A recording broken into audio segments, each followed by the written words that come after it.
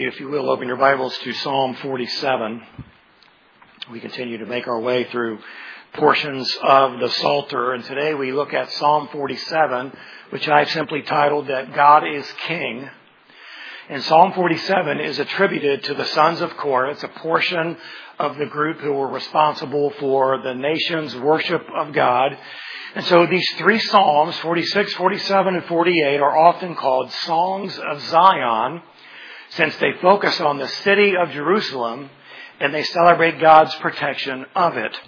In our psalm today, this reference is very indirect. We'll see it in verse 5. We'll also see it in verse 8. But most commentators agree that Psalm 47 flows very naturally out of Psalm 46. There is no ancient manuscript that shows them as a singular psalm at any point.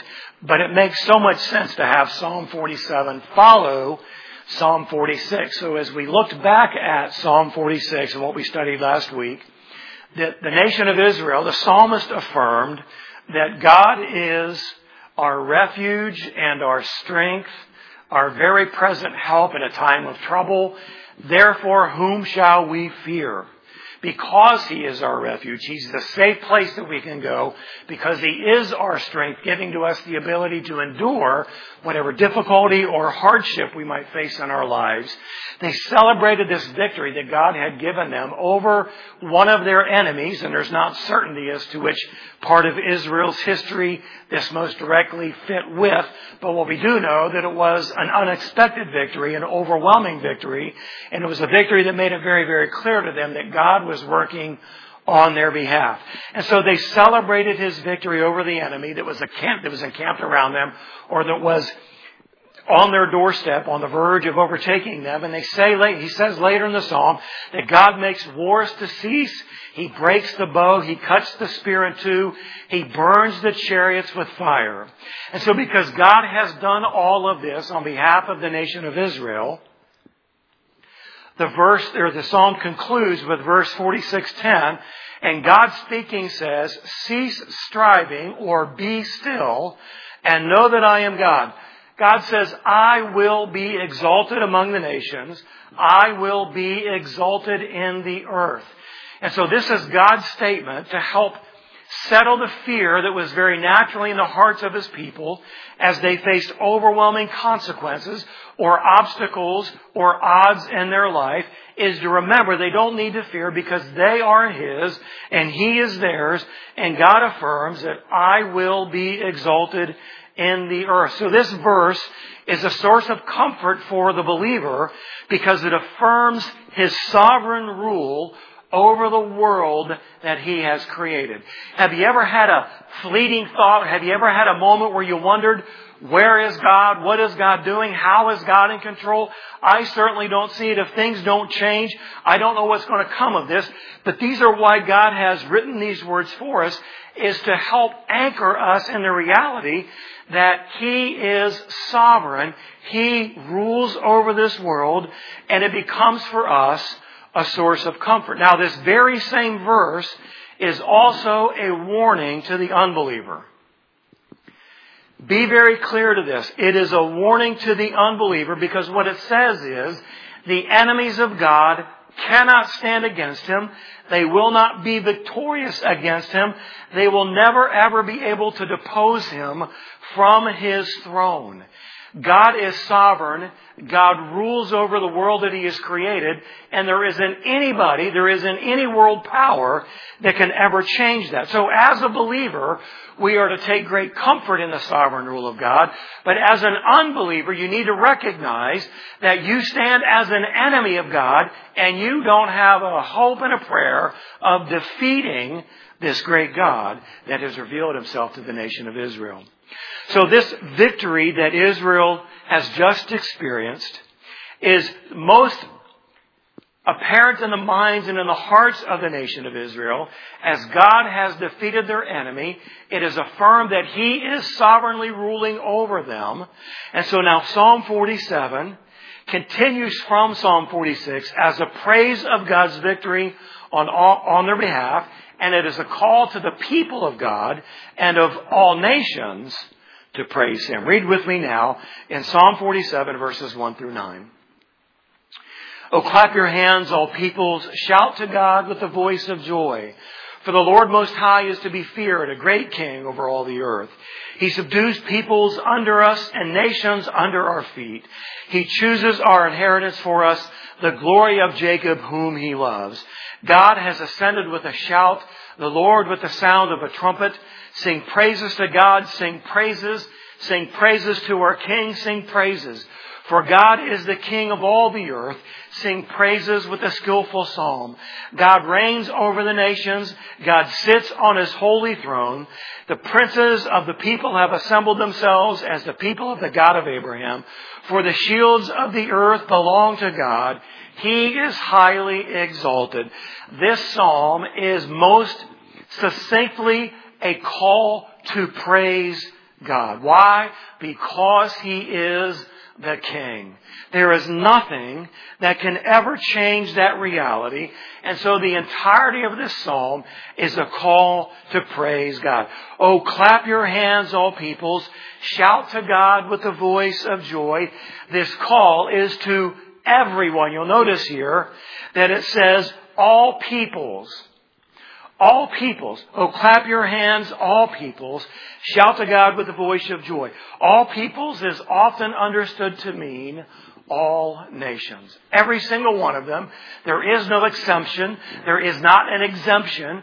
All peoples are to praise God because He is the King.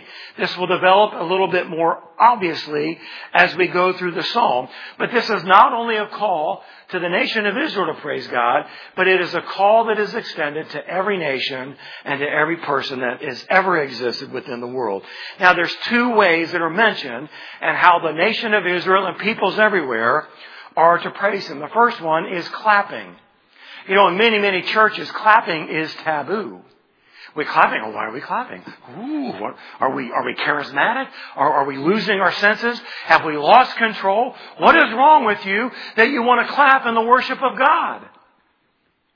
We often applaud others as a sign of support or appreciation or approval. And when someone of great importance is introduced, people will often clap as a sign of praise. You know, when the president enters into the hall of Congress and they say, ladies and gentlemen, the president of the United States. Oh, the president.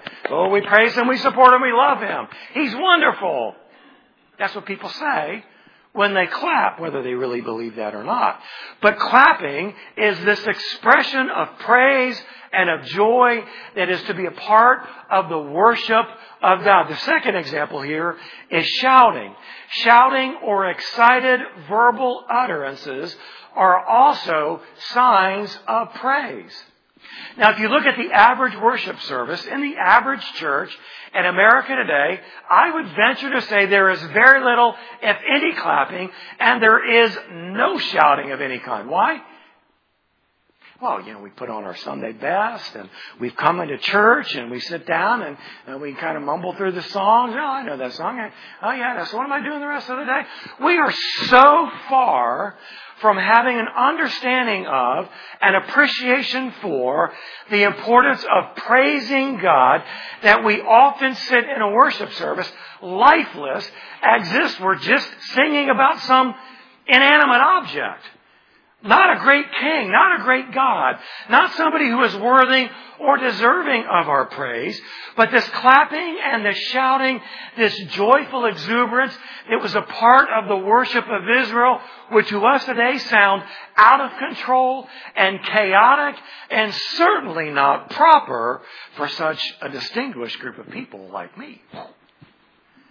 And so we sit on our hands and we cover our mouths and we just blindly walk through worship as if it's just something unrelated to us and our experience. I want to tell you this, and I've heard people say this, you know, the worship of God, yeah, I get that, but it's just really not my thing. You don't sing the songs I like. You don't have all the instruments I prefer. There's so many songs I would like you to sing. So I'm just going to kind of go through the motions and sit here as if it's an unwanted obligation in my life to endure the boredom of 15 or 20 minutes of singing. I want to ask you this question. What does that say about our recognition of the praiseworthiness of the King? You know, I love the fact that in every church I've ever been in, there is always at least one person who can't sing for their life, but brother, you can hear him anywhere you are. Perry, you are that man. Perry doesn't care if he's off key. He doesn't care if he's tone deaf. My father-in-law, bless his heart, can't sing to save his life. But that will not stop him from praising God. Why? Because he loves him. Because God is King and He wants to do what is right as it flows from the life of a believer, is to worship Him and to praise Him with a shout, with a clap, or at least with an exuberant voice that says, you are worthy. And I want to acknowledge that today.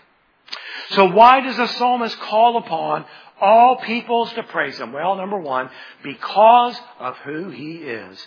Verse 2a, for the Lord Most High is to be feared.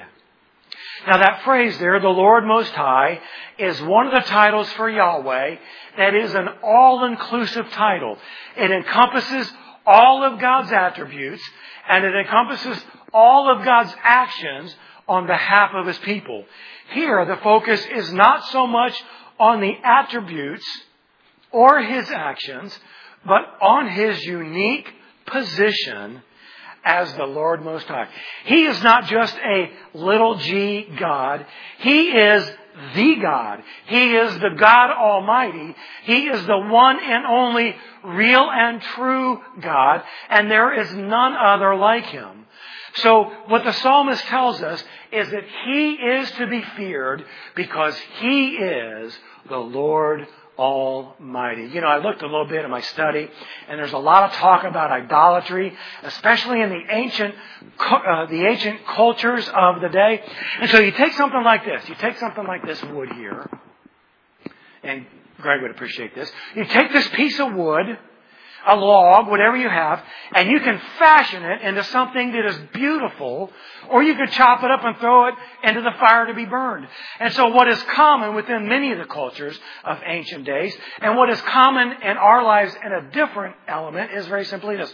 We take this common element, wood or stone or something, and we carve it fashion it into looking like something, and we bow down before it and we worship it. And we assign to it a name. We assign to it some kind of power. But on the other hand, we take that same product and we could crush it up and put it in our garden as a part of a decoration. Or we could throw it into the fire to make some heat because we're cold. So the psalmist is calling on all people, most especially the nation of Israel, to praise Him because of who He is. He is the one true God, and you need to underline this in your heart and in your mind. He is to be feared. Now, for the believer, it means something different. There's two ways we can understand this. For the believer, we should have a fear of God that is expressed in reverent awe towards Him. You know, the Jews had a reverent fear of God in such a way that when they wrote out their Old Testament, they would never write out the name of God. What they would do is they would simply make what would look like to you and I a check mark. It might have a Y or some Hebrew part of the alphabet with a long check mark. And you looked at that and you said, oh, that stands for God. And there is such a fear and a reverent awe about God that I don't even want to write His name. And so for believers, we are to have a reverent awe of who God is. And this is how we express fear towards God. Proverbs 1:7 says, the fear of the Lord is the beginning of knowledge. Fools despise wisdom and instruction. So the idea expressed in this proverb is that we are to have a reverential submission to God, to His Word, to His desires, to His plans, because He is God. The one who possesses all truth and all wisdom. The one who despises wisdom does not have a fear of the Lord and is, in contrast, a fool. Hebrews 12:28. Therefore, since we receive a kingdom which cannot be shaken, let us show gratitude by which we may offer to God an acceptable service with reverence and awe. You know what he's saying? The life that I live is to be lived with a reverent awe expressed in some fashion as fear because of who God is. He is so unlike me. He is so deserving of all that I have to give. And so I am going to walk with Him, live my life before Him in reverence because of who He is. Now, that's what this fear of God means for the believer, but for the unbeliever, the fear of the Lord is something entirely different. For the unbeliever, for the one who has not entered into a relationship with God through Jesus Christ, the fear of the unbeliever is judgment. You see, the fear of the Lord is the impending judgment that awaits all of us. But for the unbeliever, who hasn't been washed in the blood, who hasn't been covered by the sacrifice of Christ, you stand alone and naked before God, and all you have to offer is who you are. I'm going to tell you, you will not measure up. You see, God's standard is perfection. God's standard is His own holiness and His own righteousness. Well, how do you and I stand up to that? Because God has given us the holiness and the righteousness of Christ through our faith in Him, and we stand before God clean as a whistle, made acceptable, able to stand in His presence. But this is not true for the unbeliever. Hebrews 12:29 says this, "For our God is a consuming fire." Do you know what that means, don't you? A consuming fire burns absolutely everything. Nothing is spared. You know, there's certain temperatures by which metals are refined. There are certain temperatures by which concrete can be consumed. There are certain temperatures that we would have an incredibly difficult time ever reaching. It takes incredible machinery to do that. But because God is the consuming fire, He's going to come in judgment, and He will utterly destroy everything that stands opposed to Him, that would be considered an enemy of His, that has not been covered by the blood of the Lamb. You see, if you don't know who Jesus Christ is as a personal Lord and Savior, you need to fear the Lord. If you have an intellectual appreciation for the idea of God or the concept of a divine being, but have not yet reconciled who Jesus is and the grand scheme of things, you better fear the Lord. So, this consuming fire speaks directly to those who are the enemies of God, who will not stand in His judgment. And so the psalmist calls upon us to praise Him because of who He is. He is to be feared. He is the great King. That's what verse 2b says. A great King over all the earth. He's not just a king, but He is a great King. There is no king like Him. You know, I haven't done a historical study of all the kings that have ever ruled in all the world, but I can tell you this. I believe it was Aristotle who said this, that absolute power corrupts absolutely, and virtually every king has been corrupted by the power that has been given to them, and they do the unspeakable, the unthinkable, and they become all about themselves, and they aren't about the people that they rule over. But this is not who we're talking about. He's not like an earthly king. He is a great king. But He's not just Israel's king. He is king over all the earth, meaning He is king over all nations, all peoples, everywhere, throughout all of history. He is the creator of the universe. He spoke it into existence with His words. He sustains it with His power, and He rules over it from His throne in heaven. Now, while the vast majority of the world praises a little g God of some kind, they do not praise the great King, the King Yahweh, the King Jesus. And for these people, the judgment of God is going to be a terribly sad day. And I will absolutely say, with absolute certainty, that they will wish they feared the Lord with a reverent awe before their life expired. Because when you breathe your last, you will be instantly ushered into the presence of God, and you will give an account for your life, either covered by Jesus or not. As Paul said in his prayer, you will either live or you will die. Living eternally in God's presence, or dying in separation from God in a literal place called hell for all of eternity. So there is a call to praise God because of who He is, but number two, because of what He has done. Because He is the great King, He possesses great power. Power like the world has never seen before. Now this psalm does not directly identify with a messianic psalm, nor does it speak to something eschatological in its nature, but it isn't difficult to make very real spiritual application in our lives related to what God has done for the nation of Israel. So I'll kind of remind us of that as we go through this. So the call to praise because what God has done, the psalmist identifies that number one, He delivers us. Verse 3, He subdues peoples under us and nations under our feet. You see, for the nation of Israel, and most especially in this era of history, it was not unfathomable for some other country to develop some kind of amazing military power and to come upon you and destroy you and take you away, kill you, take all that you own for spoil. But here the psalmist identifies in the very recent history of the victory that God has won on their behalf. But this is also a look backwards at God's continual victories on behalf of the nation of Israel. Beginning with the defeat of the nation of Egypt, thinking about Egypt was the most powerful civilization of the time. Pharaoh was the most powerful man of the time. And God raises up Moses to demand that the Pharaoh let his people go. He says, no, I'm not going to do that. So God brings about 10 plagues that bring about the release of the nation of Israel from Egypt's slavery. And I want to tell you this, Moses could have never accomplished that. He had zero power.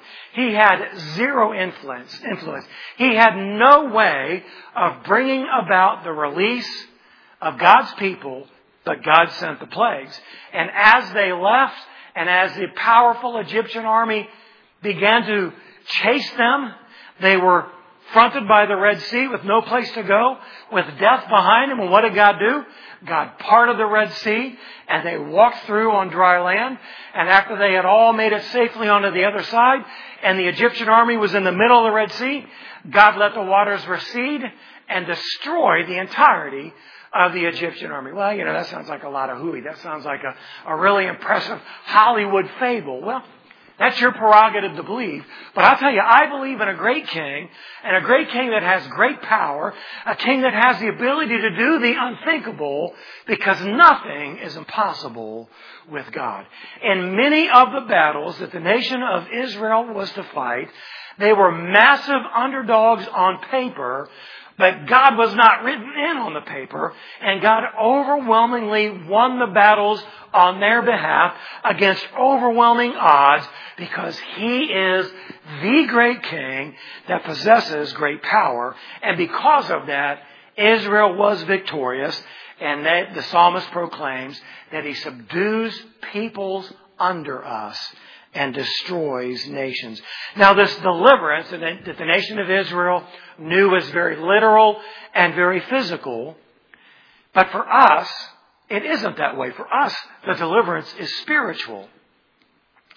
God has defeated the great enemy Satan and has rescued us from his powerful evil rule.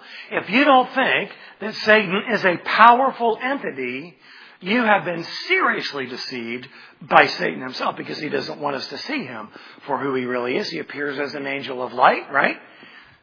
He walks around the earth like a a wolf in sheep's clothing, seeking whom he may devour. But God has rescued us from this great enemy. It says in Colossians 1:13 and 14, for he rescued us from the dominion of darkness, the domain of darkness, and transferred us to the kingdom of his beloved Son, in whom we have redemption, for forgiveness of sin. God did for us and our spiritual deliverance what we could never do for ourselves. It doesn't matter how moral you are. It doesn't matter how honest you are. It doesn't matter how kind you are. It doesn't matter how generous you are. We cannot be good enough to secure our own deliverance. Deliverance only comes through the cross. Forgiveness only comes through our faith in Christ on the cross. So he delivers us. Next, he provides for us. Verse 4. He chooses our inheritance for us, the glory of Jacob whom he loves. So in the choosing of the inheritance for the nation of Israel, this again looks backwards at the conquered land that had now been divided amongst the 12 tribes of Israel as a part of the inheritance that God was giving to them, a place where they would live forever and forever. So this land was a place for Israel to live under the rule and under the provision of God. This inheritance is described as the glory of Jacob, the one whom God loves. So the love of God is the reason that he gave the inheritance to the nation of Israel. But we don't know the love of God through the physical inheritance of anything material. We know the love of God because of a spiritual inheritance. We know the love of God because God sent Jesus to the cross to die in our place. Romans 5:8. That God demonstrates his own love toward us, and that while we were yet sinners, Christ died for us. The righteous for the unrighteous.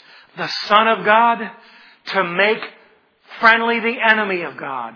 Bringing us into his household, making us his children, enabling us to call God our Father with the promise and the inheritance of a spiritual reality in heaven.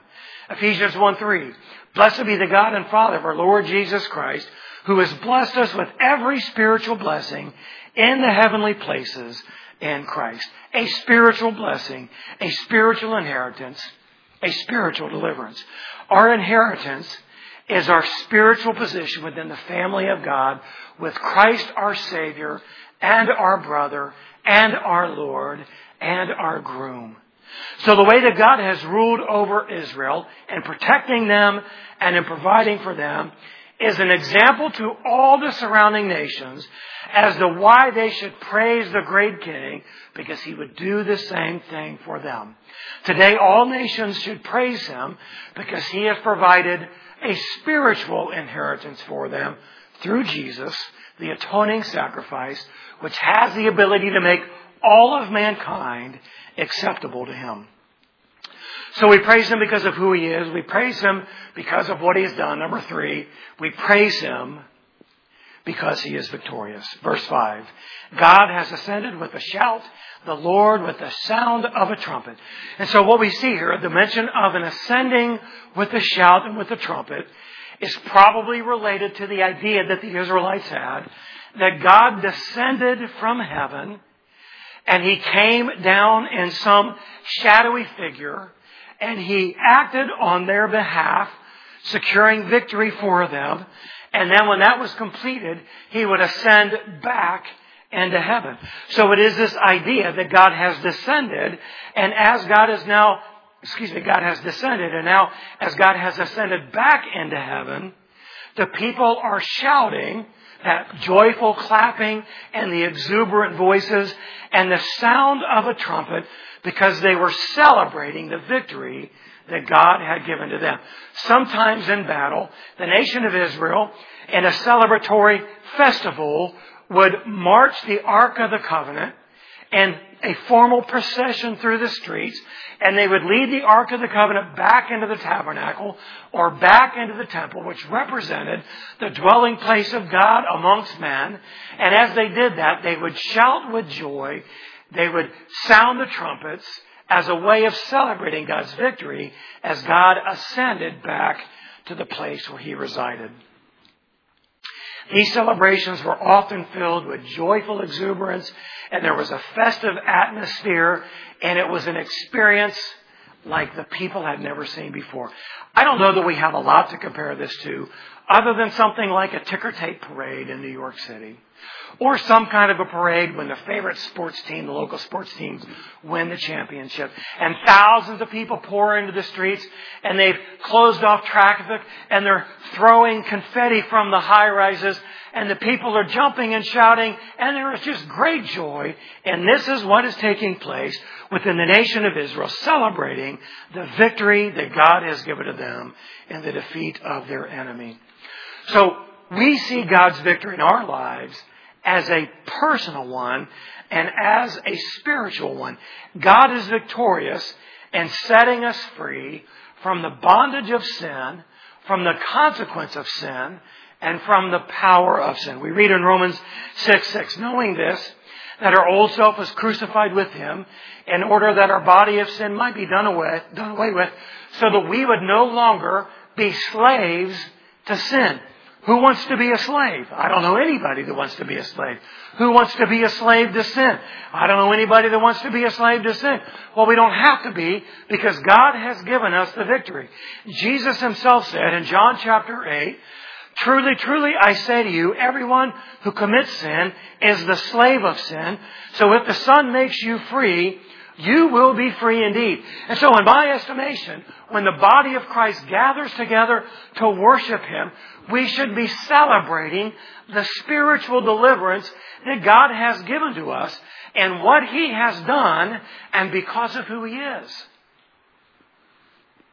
Our hearts should be overflowing with joy that we have an opportunity to gather together with other people who think like us, believe like us, and love like us, and celebrate the great King.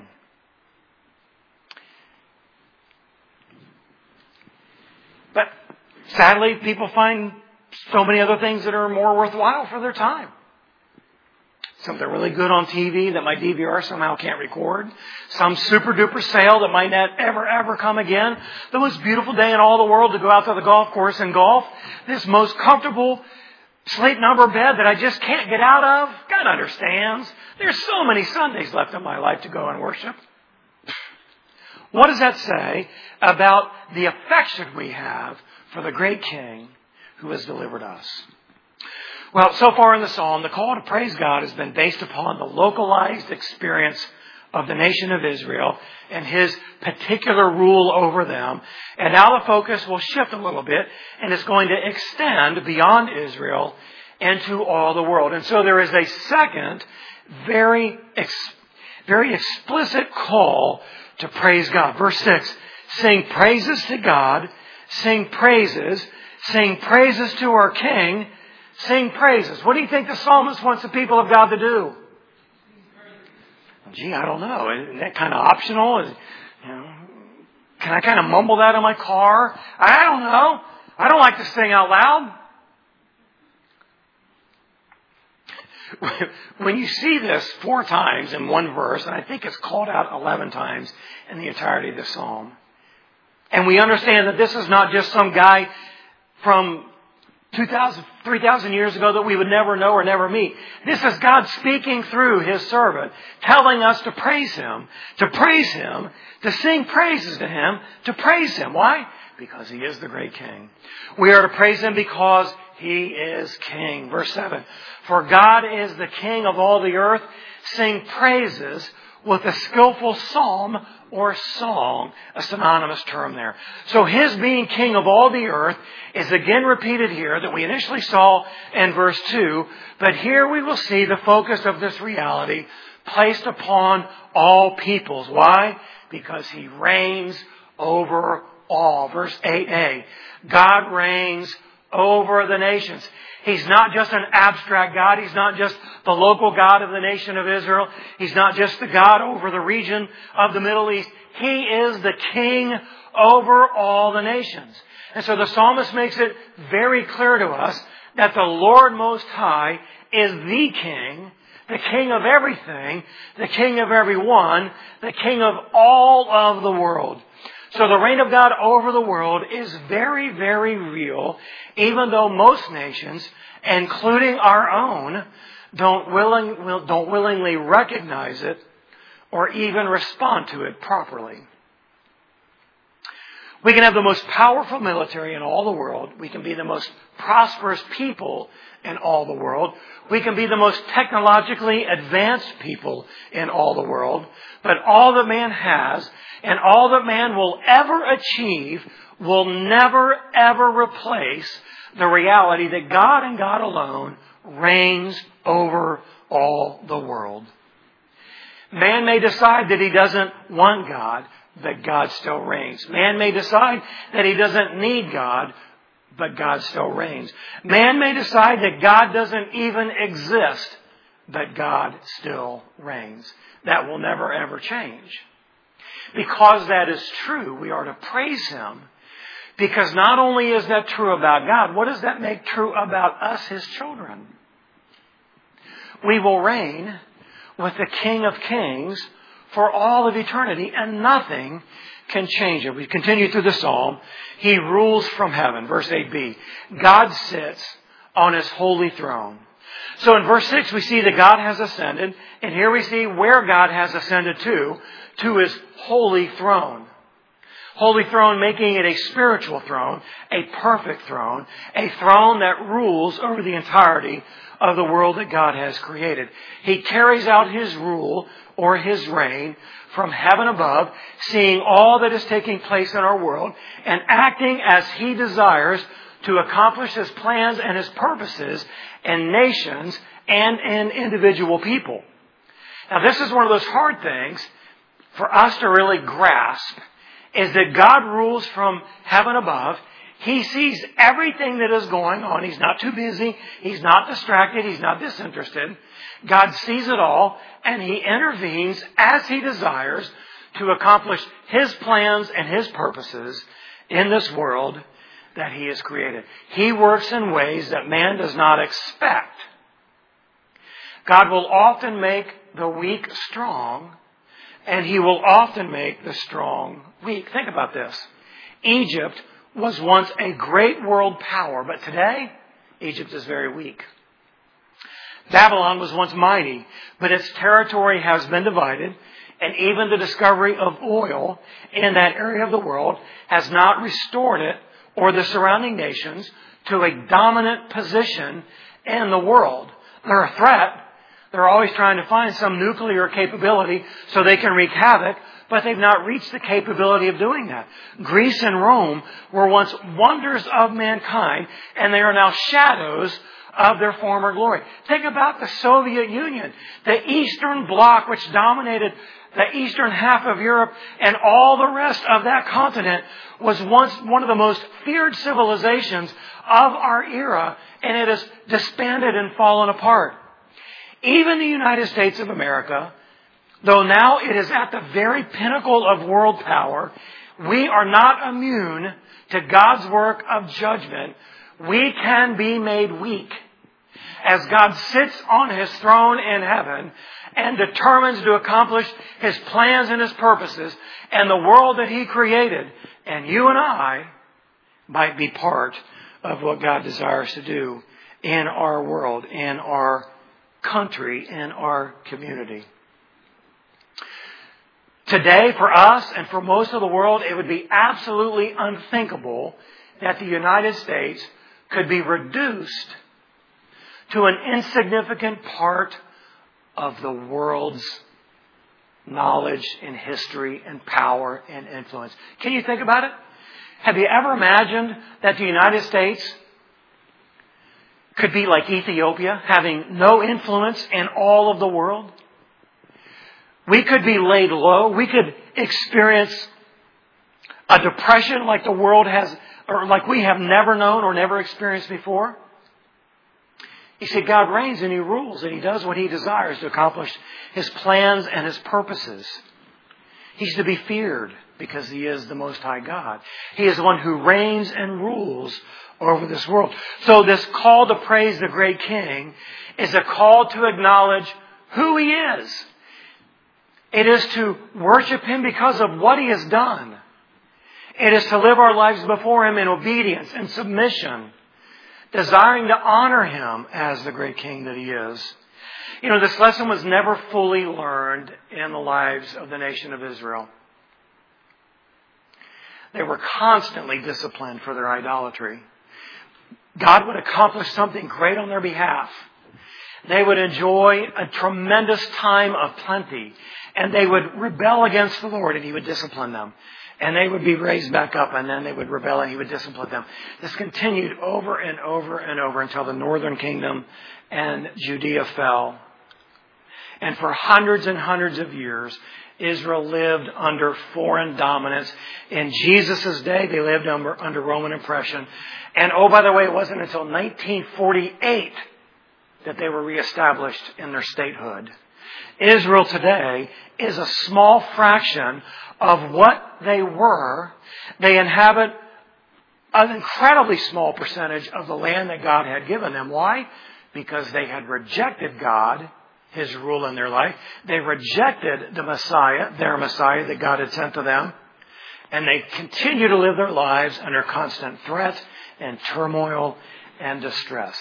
But God not only rules over the nations from heaven, He rules over the individual lives of every person in this world, whether they recognize it or not. That means you, and that means me. God is the one who rules. Lastly, He will be worshipped by all. Now, this is the only part that is most specifically forward-thinking. Some commentators call this prophetic.